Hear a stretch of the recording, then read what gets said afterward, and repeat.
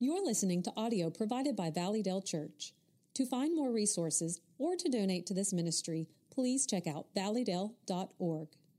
Good. I'm glad you're here. Pray that you had a great Thanksgiving. I love these holiday Sundays like this.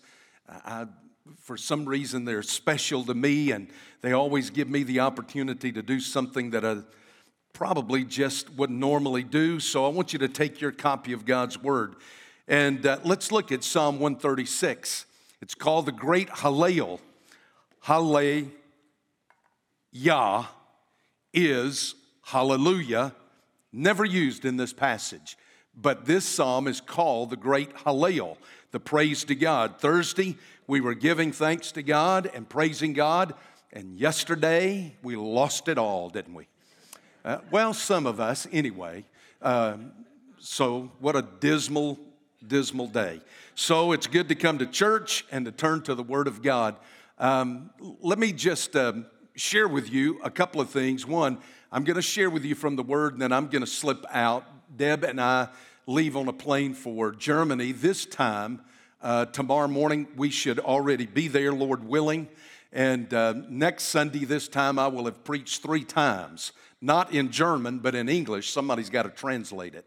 But I'm preaching in Cologne, Germany, next Sunday morning.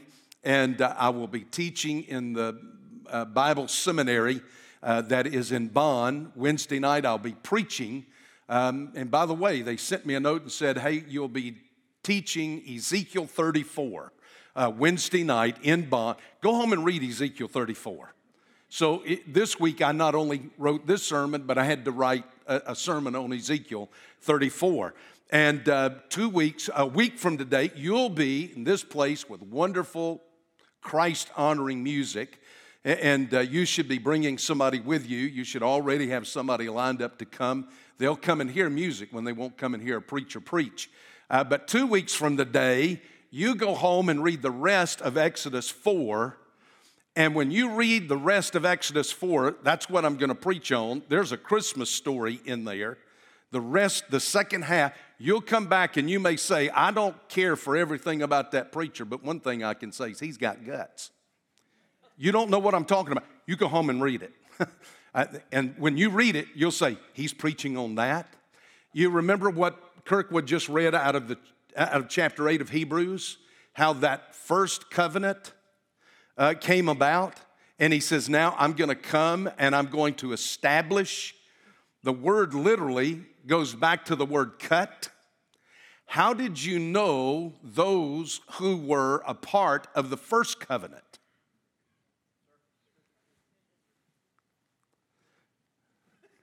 There you go. If you didn't hear it, go home and read. But there's a Christmas story in all of that. Psalm 136. Now, I am certain all of you remember reading. I can't remember when, whether it was the 6th grade or the 7th grade or somewhere right in there, Gulliver's Travel. You read that, right? At least you read the Cliff Notes, I'm certain of that. But we all remember, which, by the way, it was written by a pastor. It was written by a preacher, Jonathan Swift. He was from Ireland, and he wrote this as a political satire. And you remember the part, I started to put the picture up. I remember the part, the big picture of Gulliver, this huge man, normal-sized man, but he lands and washes up literally on the shores of Lilliput, and all the Lilliputians come out and they tie him down. You remember all the thousands of ropes going across him? And these little people, about 6 inches tall, had tied him down. These Lilliputians who made up the land of Lilliput. Now, there was one capital offense to these Lilliputians. Do you remember what it was? There was one thing that would get you executed in Lilliput. And what it was a lack of gratitude, a lack of thanksgiving. And so you've got the writer of Psalm 136 who comes, and he is going to give thanks to the Lord if he doesn't do anything else. Thanksgiving, just a few days ago, if you gathered around your table, and you held hands as a family and you said a blessing, I'm going to tell you, you did three things that I guarantee you never thought about. Number one, you defied the flesh. The flesh never wants to say thank you to anybody. It always wants to exalt itself. It is never something that is thankful. It is in defiance of your flesh to say thank you. Number two, you defied and insulted and assaulted the throne of hell when you said thanks to God. I can promise you that. And I guarantee you never thought of it like that. And the third thing is this: you flew in defiance in the face of the culture in which we live right now. Everybody is to thank me. I owe no one any thanks. That's our culture.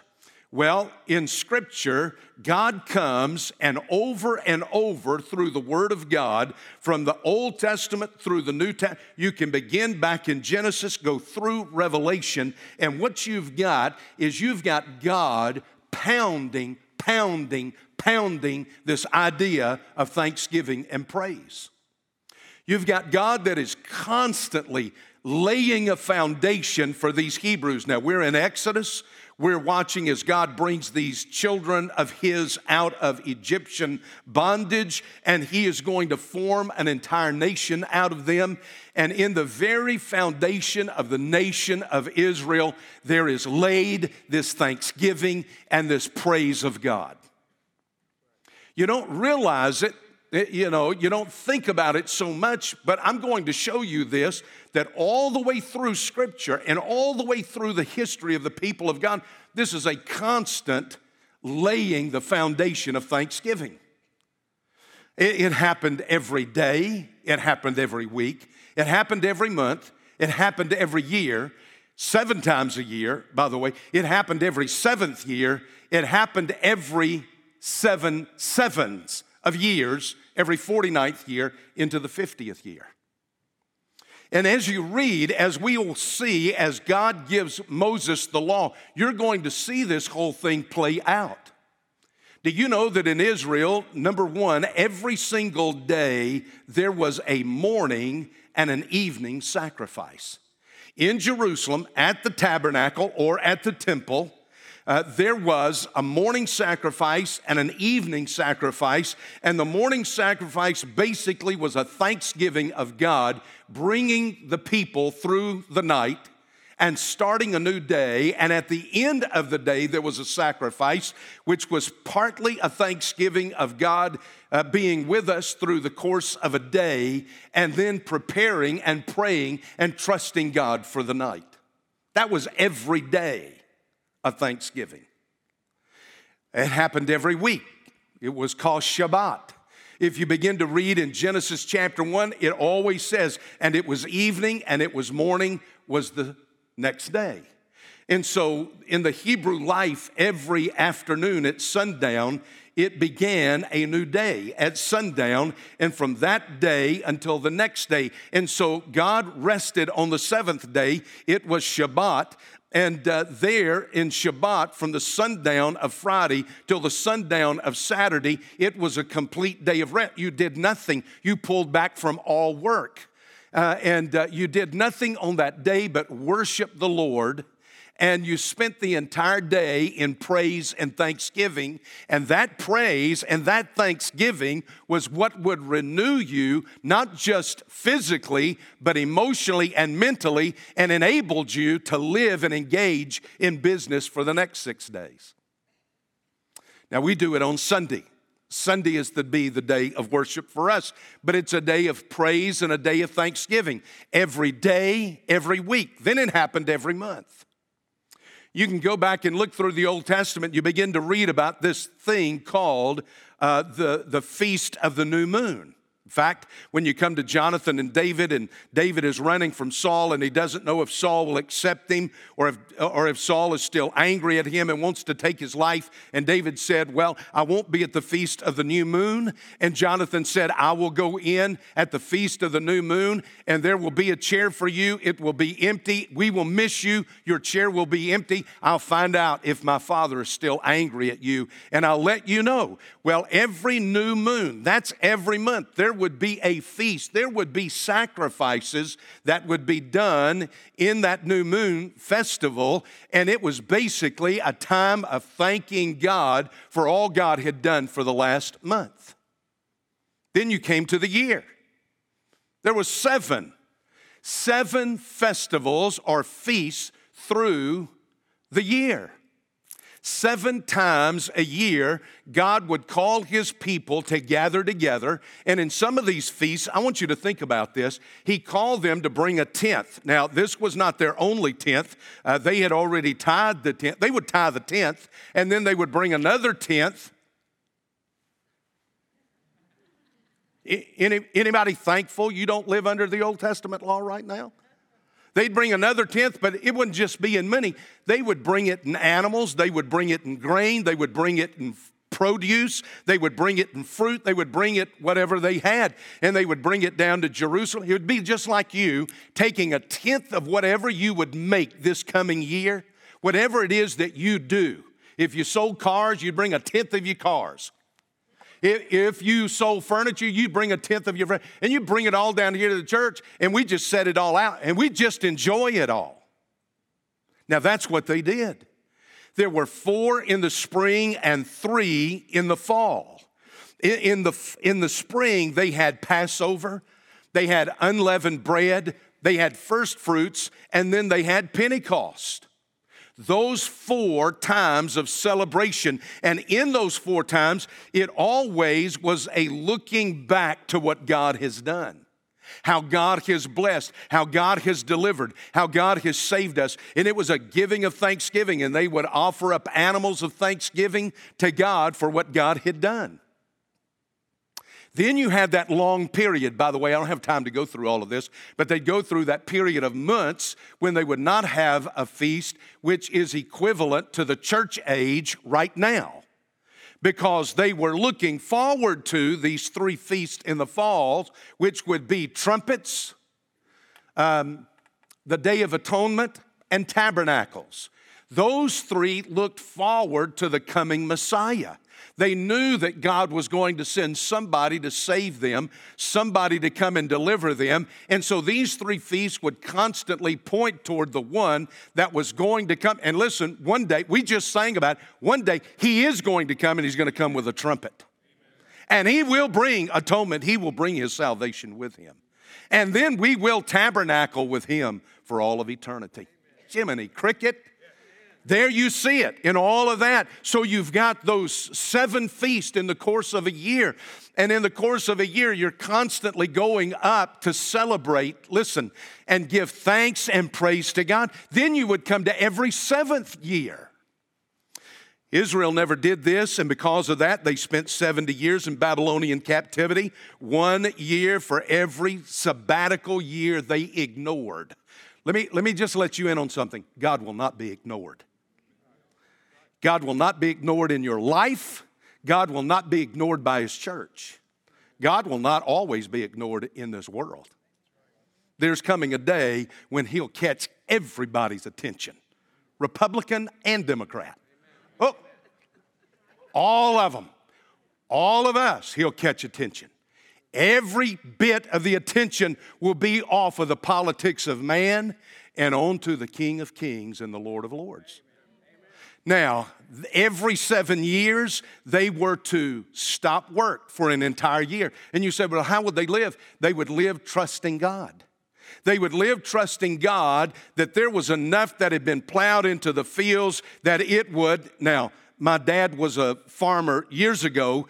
What he would call it volunteer grain, volunteer fruit, volunteer vegetables, volunteer that would just come up on its own.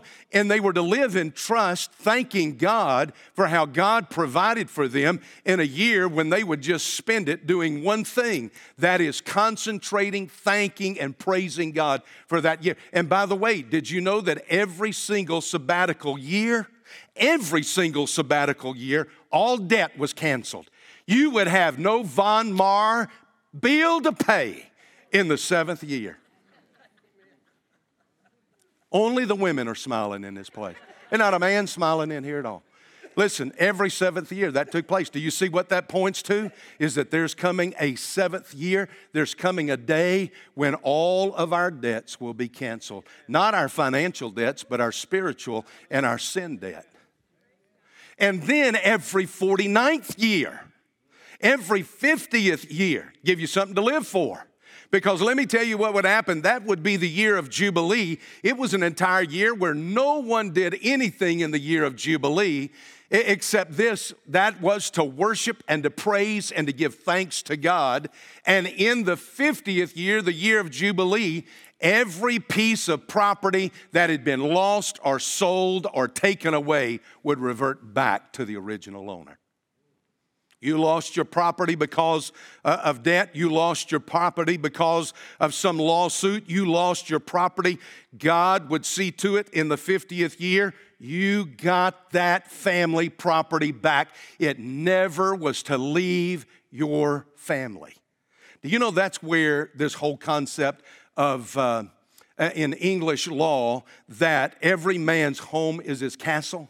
That's why they made King John sign this thing and agree to this. He was Richard's brother, Richard the Lionhearted's brother. They made John sign it. All the barons of England came together and said, you will never take another piece of property from an Englishman.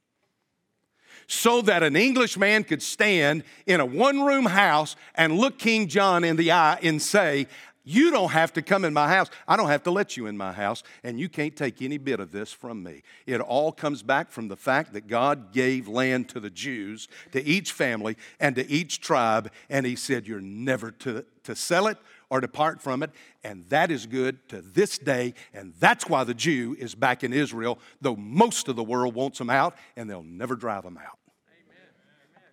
Okay, y'all had enough? Okay, well, that's it. God laid that foundation. He poured that foundation. He pounded that over and over. Thanksgiving, Thanksgiving, Thanksgiving. Every day, every week, every month, every year, every 7 years, every 49 years to the 50th year. It was a way of God saying that the greatest of the virtues of all is the virtue of thanksgiving. And so now the psalmist, look at what the psalmist does.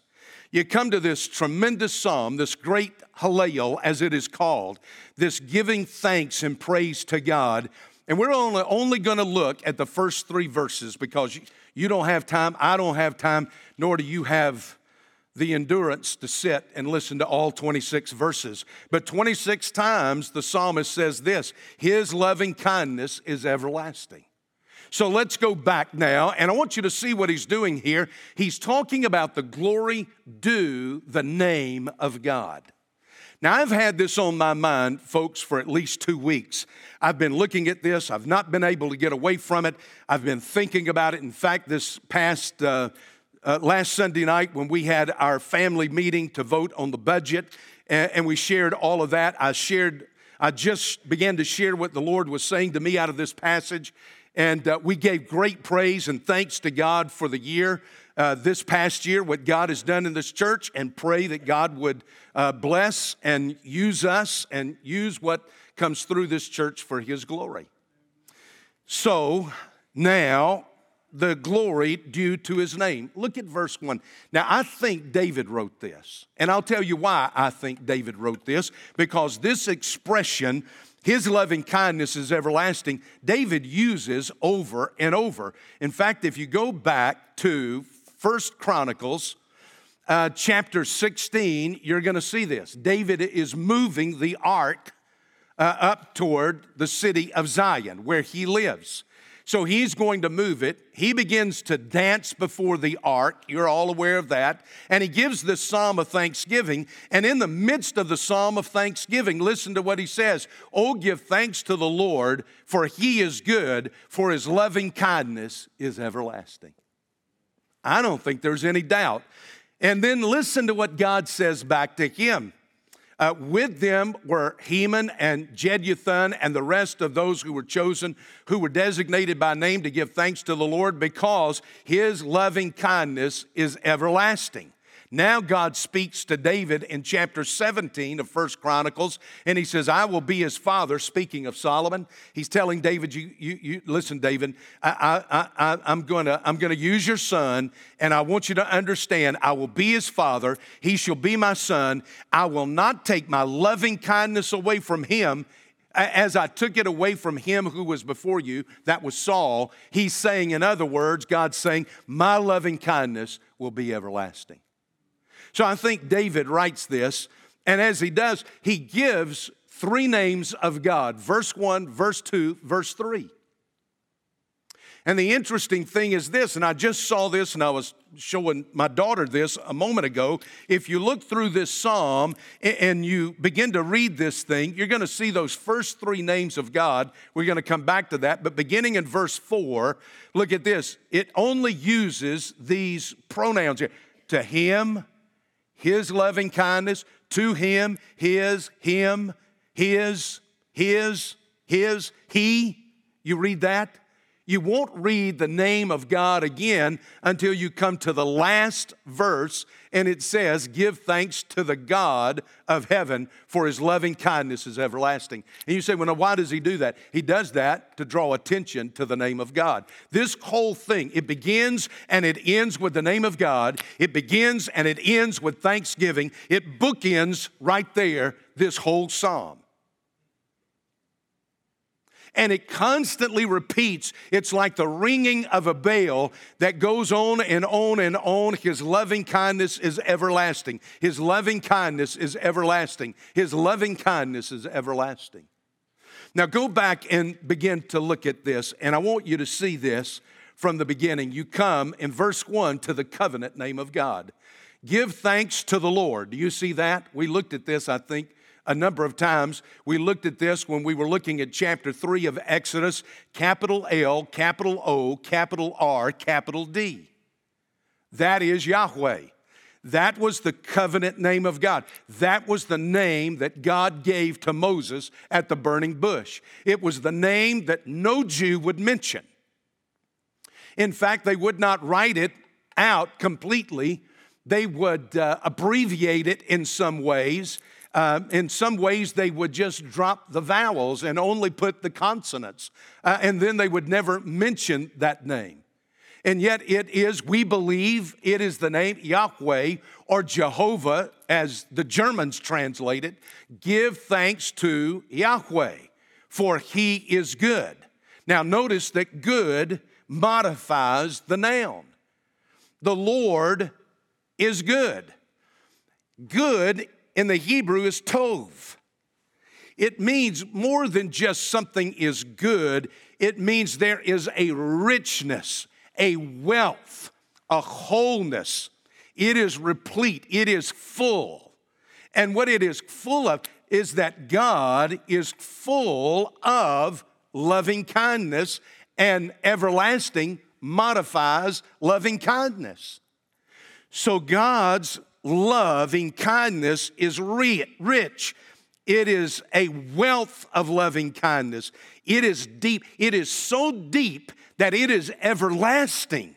You can plunge your arm down into the treasure chest of the loving kindness of God, and you will never hit the bottom of it. He is God. And he is a God who is full of loving kindness to us. His goodness never runs out. It's never exhausted. It's never depleted. It is always as full as it was when you went to it. And he gives and he gives and he gives out of his loving kindness, and yet it never runs out. I know I've probably told y'all this before, but humor me.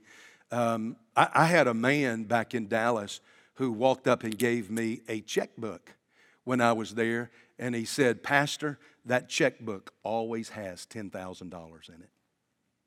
Use it for whatever you need.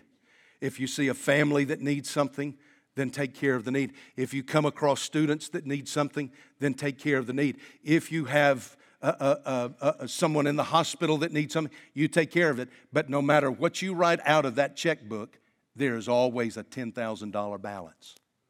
Now, if I told you the company the man ran and owned, you would say, "Okay, I can believe that." But I'm not going to tell you. He's still living, even though he's up in his 90s. But he was one of the kindest, most generous men I've ever met in my life, and a man who had tremendous wealth, was a member of the church there. That's exactly what God is saying to you. I have given you a checkbook. It's called loving kindness. You won't ever run out of loving kindness, no matter how much you use. The sad thing is I gave it back to him when I left First Dallas. I felt like it was the good thing to do. Anyway, isn't that neat? That's our God. He is God. That's why we give thanks to Him. And by the way, this word thanks is used in these first 3 verses. You come to verse 2 now. Look at the second noun that is here. Give thanks to the God of gods. That noun right there is Elohim. It's the oldest name of God. It's the name you read when you go back to Genesis chapter 1 and verse 1, and you read these words. In the beginning, Elohim created the heavens and the earth. He's the creator God. Yahweh is the covenant God. Elohim is the creator God. He created you. He made you. He made you. He made me in His image. Thanks. Give thanks to the God of gods. Every other God is man-made. Every other God is from human invention and imagination. But we serve a God who was before man, who was before the world, who existed as far back in eternity past as you could possibly think, and who will exist into eternity future as far as you can imagine. Give thanks to the God of gods, for His loving kindness is everlasting. There it is again. What is the nature of that God? He's not just a creative God. He's a God who loves us. What does John tell us in 1 John chapter 4 and verse 8? God, Elohim, is love. Listen to Moses. Go back. Put your finger right there in Psalm 136. Go back in Deuteronomy, if you will, and listen to what Moses has to say. He is God, and there's none beside Him. That's in Deuteronomy chapter 4 and verse 35. And then in verse 39, know therefore today and take it to your heart that the Lord, He is Elohim in heaven above, on the earth below, and there is no other. But now this is what I want to show you. Just look on over. If you're in Deuteronomy, look at Deuteronomy chapter 7. Moses comes to a young generation. He comes to the next generation, and to this next generation, all the older generation now has died in the wilderness. He's got all of these young'uns now, all of these young people, and he's going to explain to them. He's giving them the law a second time. That's Deuteronomy. And he's going to begin by saying, let me tell you why God chose you. Now listen to what he says in Deuteronomy chapter 7 and verse 7. The Lord did not set His love on you, nor choose you because you were more in number than any of the other peoples, for you were the fewest of all peoples, but because the Lord loved you. Did you get that? But because the Lord loved you. The Lord loved you. That's why He chose you, not because you're such a peach, not because you're so charismatic, not because you are so winsome, not because you're so commanding or so talented or so gifted or so forceful. He loves you because He loves you. He loves you, and you can't do anything about that except just bask in the fact that God loves you. And I don't want to make some of you folks in here smile. I realize your sideburns would crack if some of you do, but you ought to smile at least once in life. God loves you. And the reason He chose you is because He put His love on you. And can you explain it? No. No. It's beyond explanation. And the psalmist follows that up. Listen, that's the nature of God right there. He just chose to love you. And in loving you, He sent His Son. That's what I'm going to deal with in 2 weeks, is that Son's going to get here. But it's not going to be through the efforts of man, through circumcision.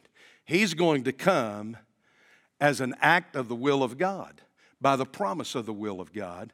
The eternal Christ will come and He will dwell here on earth. Listen, let me just help you with this right here.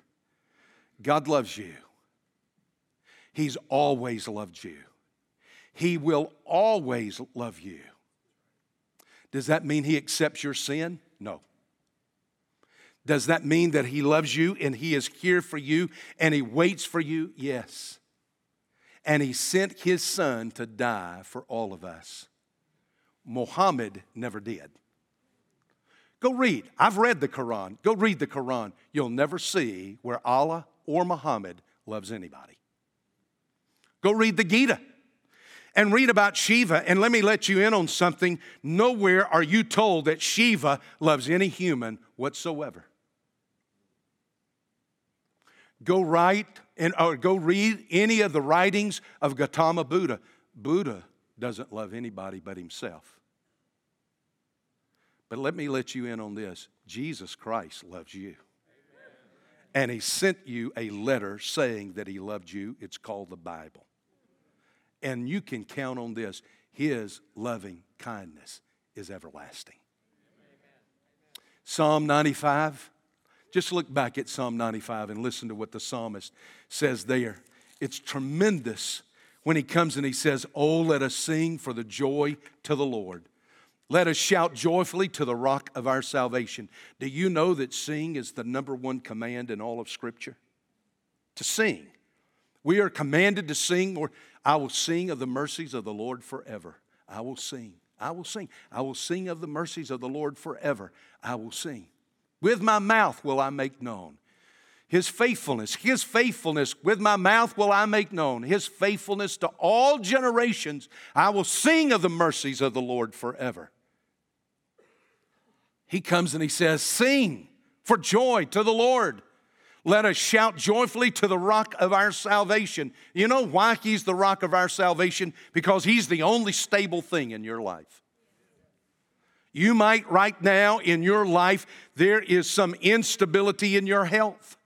In your life, there may be some instability in your finances or in your job or in your school. Listen, you may have instability in every area of your life, but I can tell you this, your salvation isn't unstable. It rests on the rock, and the rock never shakes. Son, listen, I know it's early in the morning, but y'all can do better than that, Baptist. Good night. All right, the last thing, look at this last verse here. You know, all I'm doing is just looking at these names. I haven't done anything other than just verse 3, give thanks now to the Lord. Capital L, lowercase O-R-D, Lord of Lords. Now, when I read that, I stop and I think to myself, that name there is Adonai. It was found first on the lips of Abraham. In chapter 15, I believe it is, in Genesis chapter 15, he comes back from getting Lot out of the mess he was in, and he comes back and he meets Melchizedek, and then God is now going to appear to him and is going to cut a covenant with Abraham, and Abraham calls him Adonai, Master. He says, Master, I still don't have a son. Now that's the context that he uses it in. So Abraham calls him Master. The psalmist here uses that name Adonai, Master. It also means Lord, just as you have it here. It can also be translated sovereign. And when I think of a sovereign God, I not only think of the power of God, but I think of the ability of God to see all of life. Our master sees everything that we do. Our sovereign God sees and knows every single thing that we do. What is done in the broad daylight, what is done in the darkness of some back room somewhere, you can be sure that Adonai sees it all. And He knows it. He sees us. Listen to Proverbs chapter 5. This is a great verse. Proverbs chapter 5, and I think it's verse 1. Proverbs 5, verse 2. Proverbs 15, verse 2. The tongue of the wise makes knowledge acceptable, but the mouth of fools sprouts folly. The eyes of the Lord are in every place, watching the evil and the good. You know, when I read that, I think about that, but I think about that passage in Jeremiah where God through Jeremiah looks at the people and He says, here's a man that goes out in the woods and he cuts down a tree and he takes that tree and he shapes it and he carves it and then he puts, he puts gold on it and he puts earrings on it and he puts a crown on it and he stabilizes it. Then he bows down in front of it and he worships it. And he says it's got ears, but it can't hear, and it's got a mouth, but it can't speak, and it's got eyes, and it cannot see. My God can do all of that. That's our God. He is our Adonai, our Master, our Lord, our Sovereign. And what this psalmist is telling us here is that because of who God is, He deserves our thanksgiving. He deserves our praise. You come to Revelation chapter 11, verse 17. We give you thanks, O Lord God, the Almighty, who are and who were, because you have taken your great power and you've begun to reign. Listen, let me let you in on a secret. The reign of God is not coming. The reign of God is in the process right now. It's in the process right now. And we are to come before Him. Have you done that this week? Have you praised Him? Have you given Him thanks? And since the emphasis is on the name of the Lord, or what have you done with the name of the Lord this week? I'm reading a lot of English history right now. I've just completed 3 books. I've got a book when I get on that plane. I've got a book that deals with Lord Marlborough and Blenheim Palace and the battle that he won. And of course, Blenheim Palace was built for him by Queen Anne out of thanks for the nation, of saving the nation from France. And I can't wait to start that. And I'm reading all this stuff right now about English history. In the 1930s, there was an American jazz musician that was invited to come and play a command performance for the royalty of Europe. There in London, King George VI, that was Elizabeth's father, King George VI and his wife Mary were sitting in the royal box in the Majesty's Theater. All of the jazz players had gathered and they were tuning their instruments on the stage. And this jazz musician walked out, looked up at the box, and he said, "This song is for you, Rex."